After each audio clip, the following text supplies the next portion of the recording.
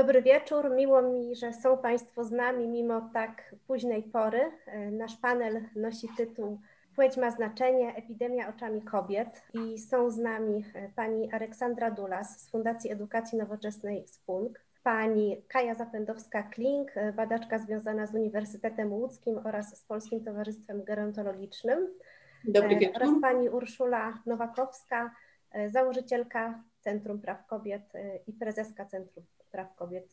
Dobry wieczór wszystkim. Ja się nazywam Ewa Kamińska-Bużałek, jestem z Fundacji Łódzki Szlak Kobiet i będę mieć przyjemność poprowadzić ten panel na temat, który jest istotny, prawa kobiet są teraz na ustach wszystkich w związku z wyrokiem tak zwanego Trybunału Konstytucyjnego, ale my dzisiaj porozmawiamy na tym panelu o trochę innych sprawach, które też są ważne, o tym, co się dzieje z prawami kobiet, jaka jest ich sytuacja, co się zmienia w związku z tym, że mamy pandemię, bo to są też sprawy, o których nie możemy zapominać. Pierwsza rzecz, o którą chciałam zapytać po kolei, to jakie są wasze osobiste doświadczenia związane z pandemią, z funkcjonowaniem w tym trudnym okresie i czy już tutaj nawet na takim mikroodcinku widać, że ta płeć ma znaczenie. I może najpierw poproszę o wypowiedź Aleksandry Dulas. No to jest trudne pytanie, ponieważ z mojej perspektywy też specyficznej pracy zawodowej ta pandemia się bardzo odbiła na mnie, na nas, bo my pracujemy w szkołach głównie, a jak szkoły nam zamknięto, to właściwie nie miałyśmy pracy i to była taka pierwsza rzecz, która mnie dotknęła bardzo. Dziecko moje pracujące w domu, ja też pracująca niejako z domu zdalnie, natomiast mniej więcej o 1/3 mniej pracy, może nawet połowę mniej pracy niż normalnie, w związku z tym ten moment przekwalifikowywania się był dla mnie najtrudniejszy, tak osobiście, przechodzenia na zdalne, ale też zupełnie też z innymi tematami przechodzenia na zdalne nauczanie, w związku z tym powiem szczerze, że z mojej perspektywy to było duże wyzwanie. A jak u pani Kai Zapędowskiej-Kling, jak to wyglądało, jak to wygląda? Ja myślę, że tutaj kluczowe znaczenie ma to, że jestem pracującą mamą 2 małych dzieci, więc również ta kwestia ograniczonego dostępu do placówek edukacyjnych dla dzieci w wieku i 0 do 3 lat i w wieku od 3 do 7 lat mnie bezpośrednio dotknęła. Myślę, że epidemia generalnie ma wpływ na pewne ograniczenie możliwości powrotu na rynek pracy kobiet po urlopach macierzyńskich i rodzicielskich. I z punktu widzenia i osobistego, i polityki społecznej można zaobserwować takie zjawisko w tej chwili refamilizacji opieki, czyli w momencie, kiedy placówki opiekuńcze pozostają zamknięte albo rodzice dokonują wyboru, że po prostu nie chcą posyłać dzieci do żłobka czy przedszkola.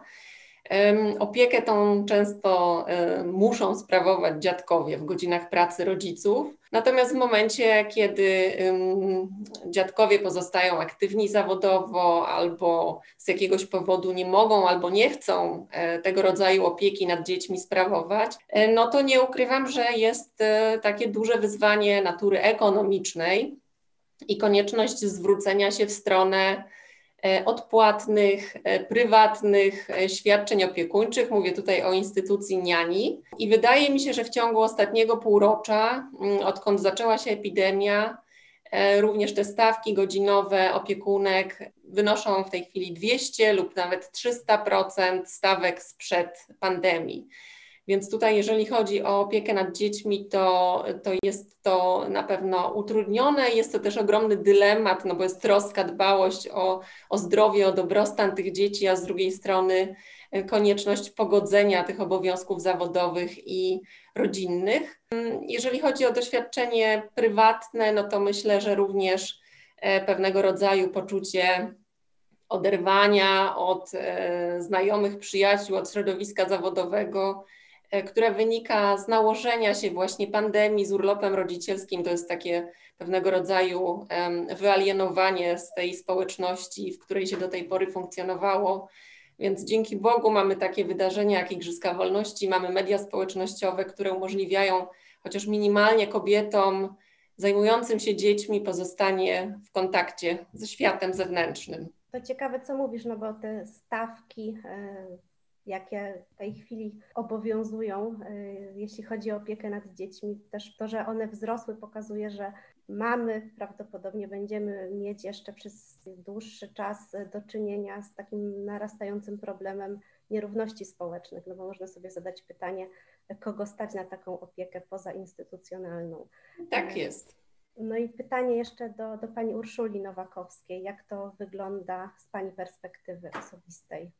No, dla mnie osobiście też pewnym wyzwaniem było przestawienie się na pracę zdalną, czyli uczenie się tych wszystkich nowych narzędzi komunikowania się za ich pośrednictwem. Jednocześnie też łączenia pracy zawodowej z problemami zdrowotnymi, które wówczas się u mnie pojawiły na początku pandemii. I to było rzeczywiście dla mnie bardzo dużym wyzwaniem, bardzo dużo lęku o to, czy uda mi się skorzystać z tych lekarzy, którzy mieli wykonywać badania diagnostyczne dla mnie. Na szczęście wszystko przebiegło gładko i bardzo dobrze się skończyło i miałam dużo szczęścia, że trafiłam na wspaniałą lekarkę, bo większość też lekarzy w tym czasie i przychodni nie funkcjonowało, bo przychodziło na pracę zdalną.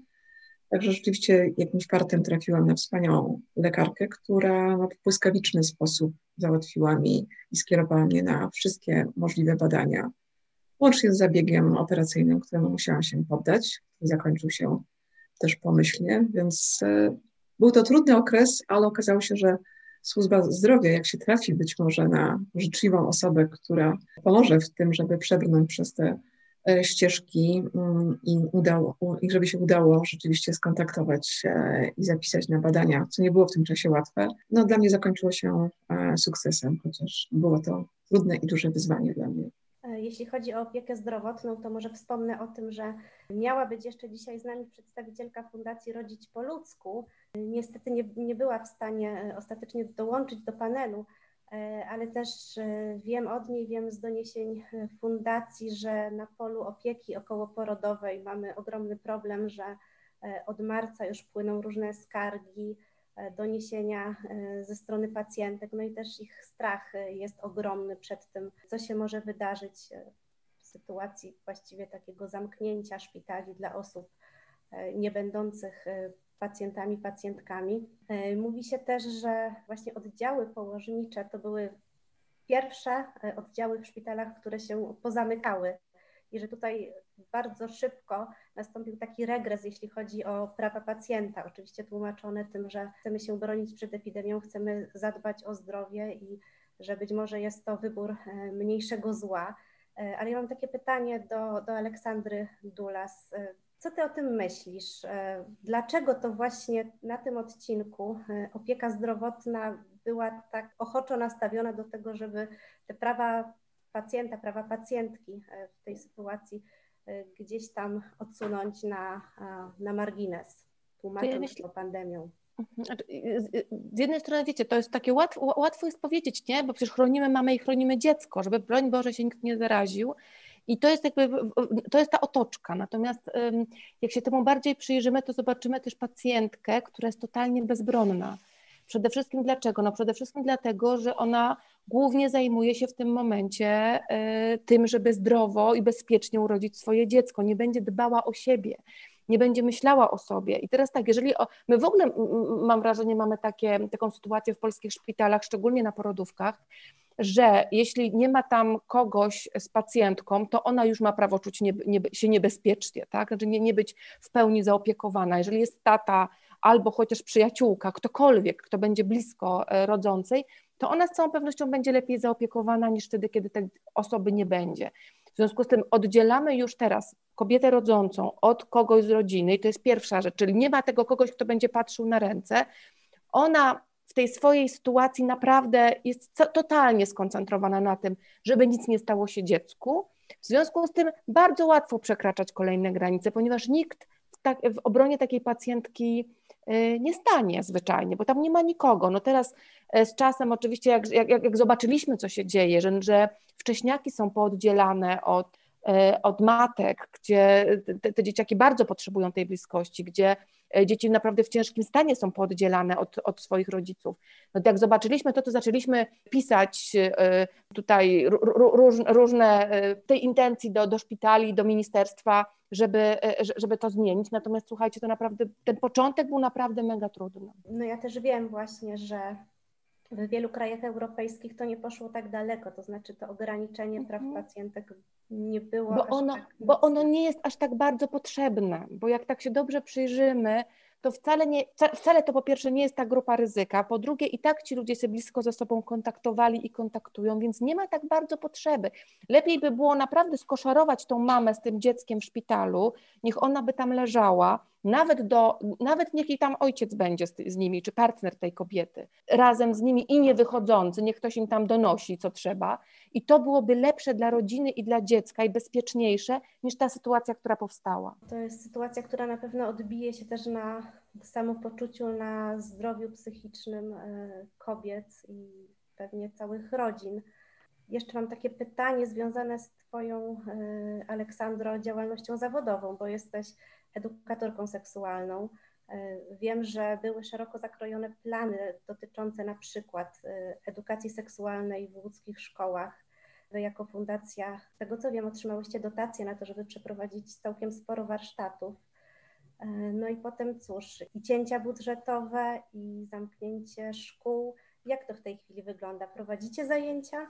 No, to jest bardzo trudny temat dla mnie, dlatego że tak, właściwie to trudno powiedzieć, że dostałyśmy dotację, ponieważ konkurs został ogłoszony, my złożyłyśmy wniosek na prowadzenie zajęć edukacji seksualnej w łódzkich szkołach i to był dokładnie ten moment, kiedy wybuchła pandemia i skończyło się finansowanie, co oznacza, że konkurs został de facto odwołany. Później my pisałyśmy, że możemy to zrobić, mimo tego, że nie możemy wejść do szkół, ponieważ internet jest takim medium, gdzie spokojnie możemy sobie poradzić, docierając do szerszej publiczności, tym bardziej, że jest to też medium, które przecież jest naturalnym środowiskiem młodych ludzi, więc ja myślę, że to mogła być ogromna szansa dla tej edukacji seksualnej, tym bardziej, że my mamy swój kanał na YouTubie, Sex Q&A, gdzie tam też mogłyśmy rozwinąć ten kanał, to była też taka szansa dla nas. Natomiast urząd stwierdził, że nie, że absolutnie to tak w tej formie nie może zafunkcjonować. Ze 100 000, które miały być przeznaczone na edukację seksualną, zostało 10 000, które właśnie wpłynęły nam na konto. Teraz mamy, dzięki Bogu, listopad, więc my teraz właściwie robimy webinary dla rodziców, robimy webinary dla nauczycieli i to jest już. Jeśli chodzi o kontakt nasz z młodzieżą, to robimy to właściwie tylko we własnym zakresie. Oczywiście robimy różne warsztaty, staramy się kontaktować z młodzieżą, robimy ten kanał na YouTubie, ale to jest wszystko. Także urząd moim zdaniem nie stanął na wysokości zadania. Tylko wiecie, przede wszystkim to jest tak, słuchajcie, że jakby to jest ważne, nie? Że młodzież nie przestała w okresie pandemii dojrzewać.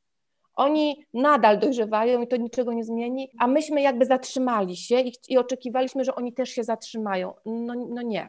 Ja z jednej strony rozumiem, że pewne cięcia są konieczne, bo rzeczywiście samorządy się znalazły w bardzo trudnej sytuacji finansowej, ale to jest pytanie, gdzie te wydatki tniemy. Ale to jeszcze właśnie, przepraszam Cię, Ewo, już na pewno nie powiem nic więcej. Zobaczcie, gdzie my ucięliśmy. Ucięliśmy kulturę i ucięliśmy edukację w pierwszej kolejności. Czy poszła jakaś duża inwestycja w Łódź? Nie poszła żadna duża inwestycja w Łódź. Czy pierwsze spadły te rzeczy, o czym my dzisiaj mówimy, czyli te kobiece rzeczy,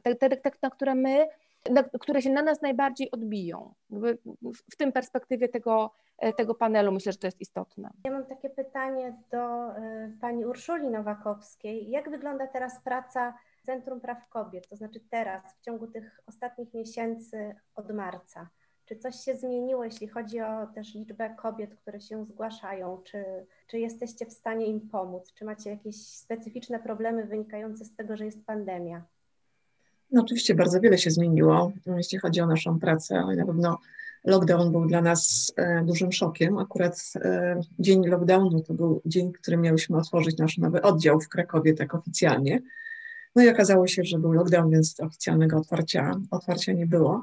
Ale oczywiście okazało się, nawet w Krakowie, który dopiero powstawał jako nasz oddział, jak duże jest zapotrzebowanie na naszą pomoc, jak wiele kobiet drogą pantoflową za pośrednictwem ośrodków pomocy społecznej dowiadywało się o naszej o naszym istnieniu i szukało u nas pomocy. Musiałyśmy przejść oczywiście na zdalną pracę, takie były rekomendacje też miast, w których funkcjonujemy, chociaż nie tak w pełni oczywiście przeszłyśmy, bo byłyśmy też otwarte na takie sytuacje, kiedy była potrzeba spotkania się osobistego z kobietą w centrum. No i też my jako Centrum Praw Kobiet prowadzimy w Warszawie specjalistyczny ośrodek wsparcia, gdzie mieszkają kobiety, które zmuszone są uciekać przed przemocą, nie mogąc uzyskać eksmisji swojego oprawcy, tylko właśnie szukają tego wsparcia i pomocy w znalezieniu bezpiecznego schronienia na zewnątrz.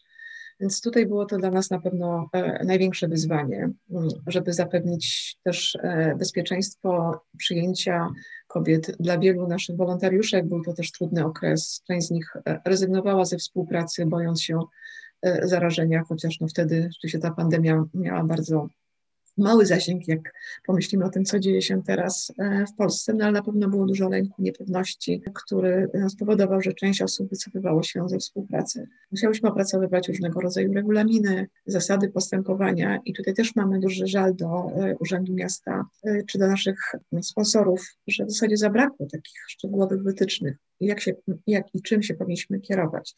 Zabrakło też środków na zabezpieczenie środków ochrony osobistej czy środków higieny, zarówno w placówce, jak i dla osób pracujących.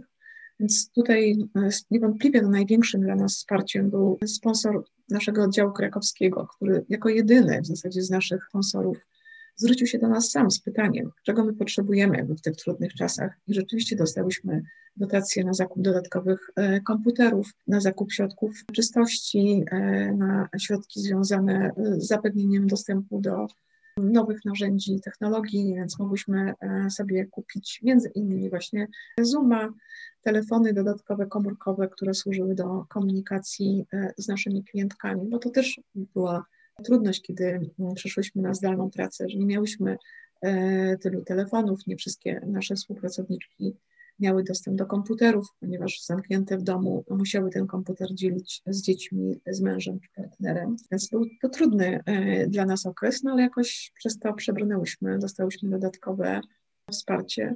No i z czasem ta nasza praca się ustabilizowała w taki sposób, że mogłyśmy tym kobietom, które do nas się zwracały, zapewnić w miarę naszych możliwości oczywiście i w większości, jak powiedziałam, zdalną pomoc. Była to taka pomoc, jaką oferujemy na co dzień, głównie prawna, psychologiczna.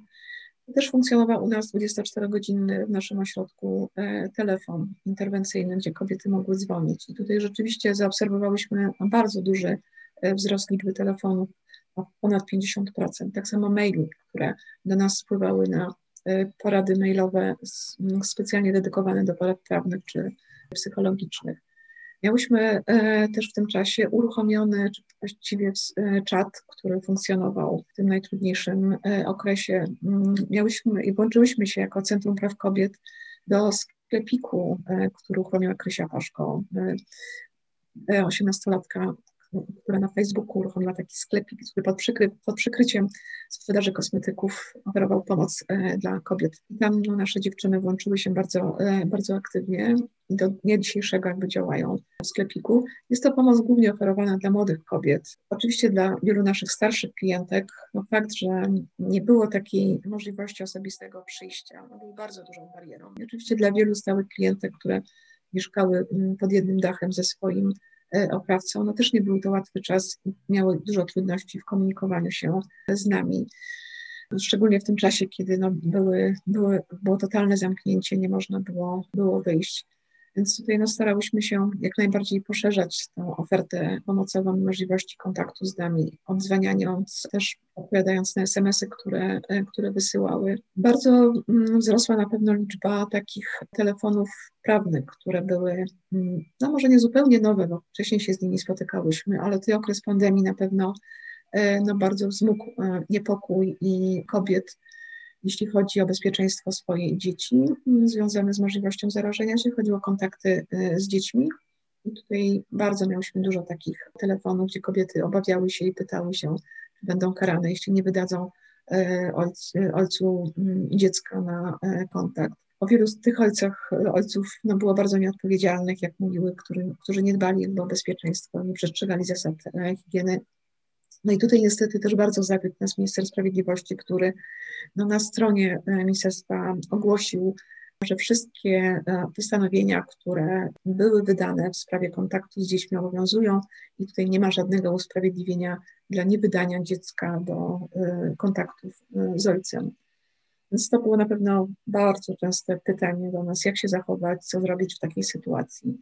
Już wiele kobiet dzwoniło, mówiąc, że partnerzy czy ojcowie dzieci grożą, że nie będą płacili alimentów. Część oczywiście z nich była w trudnej sytuacji, ale wielu z nich wykorzystywało to jako pretekst do tego, żeby nie płacić alimentów. Więc to były bardzo takie rzeczywiście często dramatyczne pytania. Miałyśmy też kilka takich interwencji na policję, które musiałyśmy wykonywać, bardzo też dramatycznych. Jeden, pamiętam, koleżanka opowiadała, która pracowała właśnie w sklepiku. Telefon, który również był wykonywany za granicę, zadzwoniła Polka z Berlina, która miała problem, nie znała niemieckiego i miała trudności z komunikowaniem się z placówkami, które mogłyby jej pomóc, więc tam koleżanki dzwoniły. Miałyśmy telefon z ośrodka pomocy z małego miasta na terenie Mazowsza, które szukało schronienia dla pani głuchoniemej, która była bita i maltretowana przez swojego męża. Miałyśmy telefony od pań, którym wiele placówek, gdzie mogły uzyskać lokalnie teoretycznie bezpieczne schronienie, odmawiało, mówiąc, że powinny szukać miejsca, gdzie mogłyby się poddać kwarantannie i dopiero wówczas mogą być przyjęte do placówki. My takiej zasady nie przyjęłyśmy, ale to był rzeczywiście ogromny problem i tutaj również samorządy się nie stanęły na wysokości zadania i nie zapewniły takiego miejsca, gdzie można by przed wejściem do takiej placówki pobytu całodobowego zbadać się, czy poddać kwarantannie. My też prosiłyśmy na przykład o testy, żeby można było w takich sytuacjach również na przykład wykonać testy nieodpłatnie. Też nie spotkałyśmy się tutaj z żadną pozytywną odpowiedzią, niestety. Na szczęście przeszłyśmy przez ten trudny okres jak dotychczas. Szczęśliwie nie miałyśmy żadnego przypadku zachorowania, ale na pewno ciągle towarzyszy nam i paniom w ośrodku dużo lęków, oczywiście związanych z sytuacją pandemiczną. Więc dużo wyzwań, na pewno mało pomocy ze strony, myślę, władz i samorządu w tej sytuacji. Poza prywatnym sponsorem z Krakowa, który rzeczywiście wykazał się sam inicjatywą i troską o to, jak funkcjonujemy w tych trudnych czasach. Odnosząc się do tego przykładu sklepiku, to zdaje się polegało na tym, że można było napisać na Facebooku, tak, że zamawia się... Tak, jakiś kosmetyk taki dawało hasło, które uruchamiało ten moment, kiedy przechodziłyśmy do pomocy i do pytań już takich związanych z problemem, z którym pani się zwracała, czy dziewczyna, bo dużo było, jak powiedziałam, młodych dziewczyn. To jest przykład takiej ciekawej, dobrej praktyki. A moje następne pytanie jest takie, czy na poziomie samorządów, czy na poziomie państwa pojawiły się inne przykłady dobrych praktyk, tego jak sobie radzić w sytuacji pandemii z narastającym problemem przemocy domowej. Mam wrażenie, że na wiosnę pojawiało się jeszcze trochę doniesień medialnych o tym, że na przykład gdzieś we Francji miasto opłaca miejsce w hotelu dla kobiet, które po prostu muszą uciekać z domu. A czy w Polsce coś takiego się zadziało, co można by wskazać jako taki przykład dobrej praktyki, sensownego rozwiązania i rzeczywiście stawienia czoła wyzwaniu? I tutaj pytam właśnie o politykę państwa, politykę samorządów. Chyba nie mam wielu niestety takich pozytywnych przykładów. Tak jak myślałam o tym pytaniu, to w zasadzie przyszło mi do głowy tylko jeden taki przykład, przynajmniej z naszego jakoś centrum doświadczenia. Chodzi o nasz oddział w Gdańsku i o samorząd gdański, który rzeczywiście uruchomił, tutaj nie wszystkie samorządy, wiele samorządów nie uruchamiało specjalnych takich środków covidowych na pomoc, ale my dzięki właśnie dotacji z Urzędu Miasta Gdańsk otworzyłyśmy taką możliwość udzielenia bezpiecznego schronienia czy wykupienia takiego miejsca hotelowego dla kobiet, które doświadczały przemocy wraz z dziećmi Do dnia dzisiejszego ta pomoc funkcjonuje i mamy nadzieję, że zostanie przedłużona, więc tutaj centrum ma możliwość sfinansowania dzięki dotacji z Urzędu Miasta właśnie takiego schronienia kobiecie, która może tak długo, jak będzie to potrzebne, żeby uregulować jakby wszystkie swoje kwestie, zamieszkać w hostelu i jest to opłacane, nie ponosi żadnych kosztów i może uzyskać kompleksową pomoc naszych specjalistek. Tak, poza tym, jak powiedziałam, właśnie raczej nie znam takich pozytywnych przykładów, niestety zbyt wiele. Też pamiętam, że na początku pandemii, kiedy same przygotowałyśmy taką informację o tym, jak funkcjonujemy, też jak funkcjonują różnego rodzaju ośrodki pomocy społecznej czy centra interwencji kryzysowej, bo też wtedy właściwie funkcjonowały często w bardzo ograniczonym zakresie, to rzeczywiście brakowało nawet takiej informacji na stronie chociażby Ministerstwa Rodziny, Pracy i Polityki Społecznej, gdzie były wymienione różne placówki. Przed dzisiejszym panelem zajrzałam na stronę Ministerstwa Rodziny, Pracy i Polityki Społecznej i wtedy były tam takie placówki różne, ale ogólnie one nie były sprawdzone, duży był miszmasz, a teraz w zasadzie były tylko informacje o specjalistycznych ośrodkach wsparcia.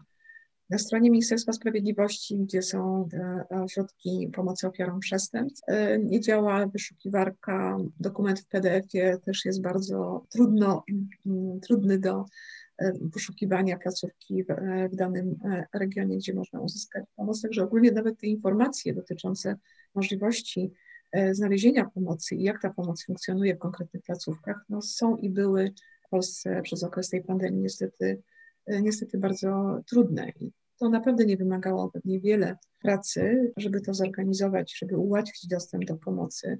A tak rzeczywiście wiele kobiet skarżyło się na to, że chodziły do konkretnych miejsc, a tam się okazywało, że jest zamknięte, albo że są określone godziny, albo właśnie jest pomoc tylko zdalna, a nie było to nigdzie zaznaczone jakby w żadnym miejscu, że tak dana placówka funkcjonuje, co było oczywiście bardzo dużym utrudnieniem. My zwracałyśmy się też do premiera w tym czasie z prośbą właśnie o to, żeby w ramach tarcz antykryzysowych też więcej uwagi poświęcić na takie rozwiązania, które wspierałyby kobiety doświadczające przemocy. I tutaj podawałyśmy przykłady chociażby właśnie z Francji, o którym Pani wspomniała, również z Wielkiej Brytanii, gdzie tam, jeśli chodzi o policję, na przykład funkcjonuje, też może przed COVID-em funkcjonowała taka możliwość również kontaktu z policją czy z numerem takim alarmowym, kiedy możemy wyrazić jakby co się u nas dzieje w zasadzie nie używając słów, tak, poprzez odpowiedź na przykład, nie wiem, stukając ołówkiem na pytania, które zadaje policjant czy pracownik telefonu interwencyjnego. Co też jest ważne, bo w takich momentach trudnych, kiedy się mieszka pod jednym dachem ze swoim oprawcą, to trudno jest często ten przekaz zwerbalizować, a taka możliwość bez słów w zasadzie komunikacji, odpowiedzi na pytania, to też bardzo ułatwia podjęcie jakby interwencji. Bardzo wiele kobiet niestety też skarżyło się na to, że policja nie przyjeżdżała, zasłaniając się pandemią, ilością obowiązków. I to oczywiście też jest prawda, bo bardzo obciążenie policji w tym czasie na pewno było bardzo duże. Także rzeczywiście nie mam chyba wiele do powiedzenia, jeśli chodzi o pozytywne takie przykłady działań. Poza tym właśnie, że niektóre miasta uruchamiały specjalne środki takie covidowe, czy też było sporo takich możliwości, nie wiem, zmian w budżetach projektów, które realizowałyśmy, przesunięć różnych, to na pewno było też duże ułatwienie, ale trudno było realizować zadania, które były rozpisane na kontakt bezpośredni, w kontakcie zdalnym wszystkie, więc to było trochę zrozumiałe. Ja powiem szczerze, że miałam nadzieję, że trochę jakichś optymistycznych. Niestety chyba nie mam aż tak wielu takich optymistycznych, ale mam nadzieję, że raczej też spotykałyśmy się z takimi negatywnymi działaniami ze strony rządu, chociażby jak próby wypowiadania konwencji, tak walka związana z aborcją, próba delegalizacji aborcji. To po prostu zupełnie takie działanie, które by się wydawało, że nie powinno zaistnieć w takim okresie pandemii, a tutaj te ataki na prawa kobiet i dotyczące praw reprodukcyjnych, i dotyczące przemocy i bezpieczeństwa kobiet, niestety miały miejsce w tym trudnym dla nas okresie. To został nam jeszcze jeden temat bardzo ważny, który mam wrażenie stosunkowo rzadko pojawia się w kontekście płci, w kontekście praw kobiet. I tutaj będę miała pytania do pani Kai Zapędowskiej-Kling, która jest gerontolożką społeczną. A jest to temat ważny, ponieważ w Polsce w tej chwili około 1/4 populacji to są osoby starsze, powyżej 60 roku życia. I w tej grupie większość stanowią kobiety. No i w czasie pandemii rzeczywiście z jednej strony otaczano te osoby troską, mówiono, że są najbardziej narażone, więc należy właśnie pochylić się nad ich sytuacją, sprawić, żeby były bezpieczne i nie chorowały. No a z drugiej strony one się mierzą na pewno ze specyficznymi problemami, specyficznymi dla swojej grupy wiekowej. Wiem, że mamy też politykę senioralną od pewnego czasu, która miała jakieś założenia. I pytanie, jakie to były założenia, co my chcieliśmy jako państwo osiągnąć i jak to się ma do pandemii, do doświadczeń osób starszych, kobiet starszych, czy tutaj będą konieczne jakieś korekty, rewolucja? Co się w ogóle dzieje, jeśli chodzi o tę grupę społeczną? Rzeczywiście w Polsce z demograficznego punktu widzenia doświadczamy takiego zjawiska jak feminizacja starości i singularyzacja starości, czyli te jednoosobowe gospodarstwa domowe w podeszłym wieku bardzo często stanowią kobiety, które po prostu mają statystycznie dłuższą dożywalną długość życia i w warunkach pandemii osoby starsze, mimo takiej retoryki rządowej, która stara się pozytywny wizerunek osób starszych podkreślić i tą konieczność otoczenia ich opieką, no aktualnie w czasie pandemii jest ta sytuacja bardzo zła. To znaczy tak, pyta mnie Pani o założenia polityki senioralnej. Ja tą strategię rządową, która została w 2018 roku przyjęta w horyzoncie czasowym do 2030, znam dość dobrze. I prawdę powiedziawszy, pandemia wywróciła priorytety i główne założenia polityki senioralnej do góry nogami. Dlatego, że gdybyśmy wzięli chociażby pod uwagę 5 czy 6 podstawowych założeń, to po pierwsze parasolem, takim wspólnym mianownikiem wszystkich działań polityki senioralnej jest aktywizacja. Aktywizacja zarówno społeczna, kulturalna, zawodowa, edukacyjna, obywatelska, sportowa. I na tych wszystkich polach aktualnie w warunkach pandemicznych obserwujemy regres, oczywiście z obiektywnych przyczyn związanych z ochroną zdrowia. Więc jedyne takie skromne formy aktywizacji, które są w tej chwili praktykowane i które są takim przykładem dobrej praktyki na poziomie Łodzi jako miasta, no to są funkcjonujące online centra zdrowego i aktywnego seniora. Mamy ich w Łodzi kilka. One oferują online zajęcia typu gimnastyka, zumba czy zajęcia artystyczne typu rękodzieło. Natomiast da się ukryć, że ze względu na tą specyficzną grupę wiekową osób starszych, które niekoniecznie dysponują takim aparatem narzędziowym czy kompetencyjnym do korzystania z nowych mediów, no to zainteresowanie tą formą aktywizacji jest dużo niższe niż w okresie przed pandemią. Kolejne cele tej polityki senioralnej to jest chociażby profilaktyka zdrowotna i badania przesiewowe. Doskonale Państwo zdają sobie sprawę z aktualnej zapaści służby zdrowia, gdzie dostanie się do specjalisty i wykonanie badań jakichkolwiek typu mammografia, cytologia jest w tej chwili po prostu bardzo utrudnione. Czyli to jest kolejny priorytet, który został, no mówiąc brzydko, zaprzepaszczony. Dalej mamy, drodzy Państwo, skupienie na promocji specjalności geriatrycznej na studiach medycznych, czyli zwiększenie ilości geriatrów przypadających na 1000 mieszkańców. No i oczywiście tutaj również ze względu na pandemię zupełnie są inne priorytety służby zdrowia. Są w tej chwili poszukiwane osoby do pracy w tych specjalistycznych szpitalach covidowych i zupełnie inne specjalizacje lekarskie są w tej chwili promowane i są najważniejsze. Kolejny priorytet to jest zapewnienie tak zwanej ulgi wytchnieniowej dla nieformalnych opiekunów. To jest też bardzo ważny temat i bardzo nacechowany płciowo, bo bardzo często tą opiekę nieformalną nad niesamodzielnymi osobami starszymi pełnią kobiety. No i tutaj również priorytety rządu są zupełnie gdzie indziej. Zakład Ubezpieczeń Społecznych w tej chwili wypłaca taki specjalny dodatkowy zasiłek opiekuńczy dla rodziców, którzy zostali zmuszeni do zaniechania pracy w celu sprawowania opieki nad dziećmi, jeżeli placówka edukacyjna została zamknięta. Także tutaj, jeżeli chodzi o tą pomoc nieformalnym opiekunom osób starszych, to nie da się ukryć, że w Polsce bardzo silną, taką suplementacyjną rolę pełni trzeci sektor. I znów chciałabym podać przykład dobrej praktyki z Łodzi. Istnieje łódzka Fundacja Ktoś, która właśnie taką pomoc wytchnieniową świadczy. Jeżeli ktoś na przykład zmuszony jest do kilkudniowego wyjazdu, a opiekuje się na stałe osobą niesamodzielną, można się do tej fundacji zgłosić z prośbą o współpracę. No i wreszcie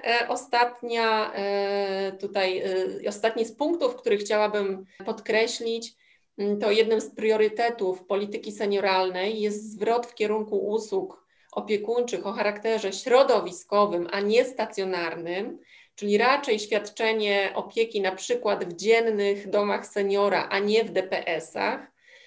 No i tutaj też przed naszą debatą rozmawiałam z dyrektorką zaprzyjaźnionego domu seniora typu Senior Vigor.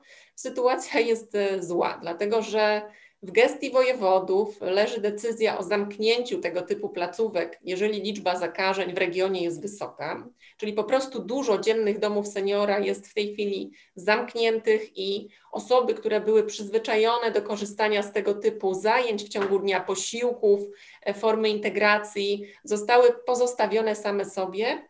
Natomiast druga kwestia jest taka, że bardzo często te placówki korzystały z dofinansowań, na przykład z programu ASOS rządowego i warunkiem rozliczenia się z tego dofinansowania jest wykazanie przynajmniej 70% frekwencji. A wiadomo, że w warunkach pandemicznych ta frekwencja automatycznie może być dużo niższa, co jest pewnego rodzaju paradoksem w tym momencie politycznym do rozstrzygnięcia, albo wymagać będzie zmiany regulaminu, żeby nie odbierać tych dotacji tym placówkom, które mają frekwencję niższą niż na poziomie 70%.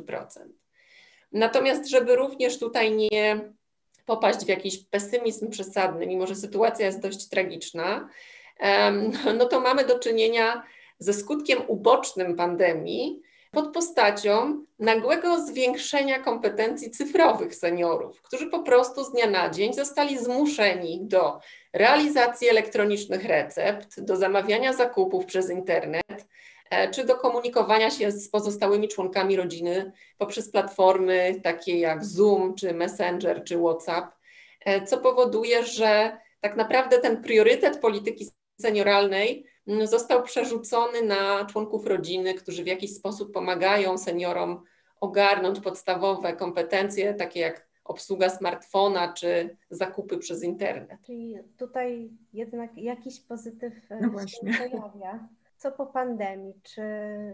Czy jakieś nowe rozwiązania w polityce dotyczącej seniorów, seniorek mają szansę się wyłonić? Czy po prostu jesteśmy w procesie i w tej chwili ciężko stwierdzić, w którą stronę to pójdzie, jak do tego podejść, jak rozwiązywać różne problemy, które się w tej chwili pojawiają? Ja się obawiam, że podstawowym zadaniem po pandemii będzie ogromna potrzeba odbudowania zaufania społecznego, odbudowania solidarności międzypokoleniowej oraz odbudowania tego czegoś, co Amerykanie nazywają social networking, czyli takiego aktywnego zaangażowania w życie społeczności, wolontariatu, bo to jest obszar taki delikatny, wrażliwy, taka tkanka społeczna, która uległa erozji wskutek zamknięcia w domach. Dodatkowo wydaje mi się, że te nakazy i zakazy takie sztywne w postaci godzin dla seniorów są konfliktogenne.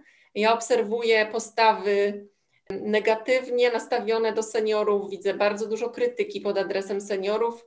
Wspomnę o postawach agresywnych, więc to też wydaje mi się nie jest do końca dobrym rozwiązaniem. Co na plus po pandemii? Myślę, że wyciągnięcie z poczucia alienacji, czyli te dobre rzeczy to telefon życzliwości w Łodzi, który działa, też oparty o wolontariat. Urząd Miasta Łodzi oferuje bezpłatną pomoc psychologiczną, prawną dla seniorów, tutaj we współpracy z rzeczniczką do spraw seniorów. Także wydaje mi się, że formy takiego bezpośredniego kontaktu z seniorem i niekoniecznie wyciąganie z domu, prawda, ale kontakt telefoniczny, internetowy może pozwolić przezwyciężyć te problemy wynikające z obniżeniem nastroju, samotnością, depresją czy poczuciem wyobcowania. To ja jeszcze chyba Oli, Aleksandry Dulas, nie pytałam o jakieś pozytywy, które widzi w tej sytuacji. Wspomniałaś krótko o tym, że zauważyłyście jako fundacja, że takim dobrym kanałem komunikacji z młodzieżą, która potrzebuje edukacji seksualnej, sama zgłasza taką potrzebę, jest internet i że to jest przestrzeń, w której młode osoby można spotkać, więc wiem, że wy narzędzia różne rozwijacie. A czy coś jeszcze widzisz? Bo ja wiem, że problemów jest bardzo dużo i też nawet nie o wszystkich powiedziałyśmy, bo jeszcze można by wymieniać długo problemy, które dotykają różnych grup kobiet i o tym dyskutować, ale może jednak coś jesteśmy w stanie zauważyć w tym momencie, co można by wykorzystać w przyszłości i jakoś z tego okresu pandemii wynieść, tak żeby nie wyjść, żeby po prostu całe nasze życie społeczne nie zostało w zgliszczach. Ja myślę, że jest jedna rzecz, która dotyczy wszystkich grup wiekowych i wszystkich nas, to znaczy, że kobiety zaczęły się współpracować, że zaczęły się jakby komunikować ze sobą, mówić o swoich potrzebach. Ja myślę, że nawet ta sytuacja z Trybunałem Konstytucyjnym zadziałała tutaj in plus, chociaż wolałabym, żeby się to nie wydarzyło. Ale to, co się stało, spowodowało, że ekspertki z różnych dziedzin zaczęły się kontaktować ze sobą, żeby współpracować, żeby kombinować nad jakimiś rozwiązaniami. Ja widzę pierwszy raz chyba, odkąd naprawdę działam społecznie, a to będzie już naprawdę 20 lat z dużym hakiem, że siostrzeństwo to nie jest tylko puste słowo, że my rzeczywiście zaczęłyśmy rozumieć, co to jest i mam nadzieję, że to jest to, co nam zostanie i po pandemii, po różnych innych złych rzeczach, które nam się przytrafiają. Tak, ja myślę, że problemów jest cała masa. Prywatyzacja usług społecznych, która dotyka przede wszystkim kobiety i różne inne sprawy, o których dzisiaj rozmawiałyśmy, ale to, że przy okazji strajku kobiet, wszystkich protestów pokazałyśmy, że to są jednak ważne sprawy, no to pozostaje mieć nadzieję, że będziemy również tych spraw pilnować po tym, jak pandemia się skończy, a także w czasie jej trwania, tak żeby pewne problemy się nie pogłębiały i żeby nie doszło do sytuacji, w której już naprawdę ciężko będzie cokolwiek zrobić. Także taki optymistyczny głos na koniec, że praw kobiet na pewno będziemy pilnować i myślę, że ostatnie wydarzenia dobitnie to pokazały. Dziękuję bardzo za udział w panelu, dziękuję wszystkim osobom, które nas słuchały. Do zobaczenia. Dziękujemy.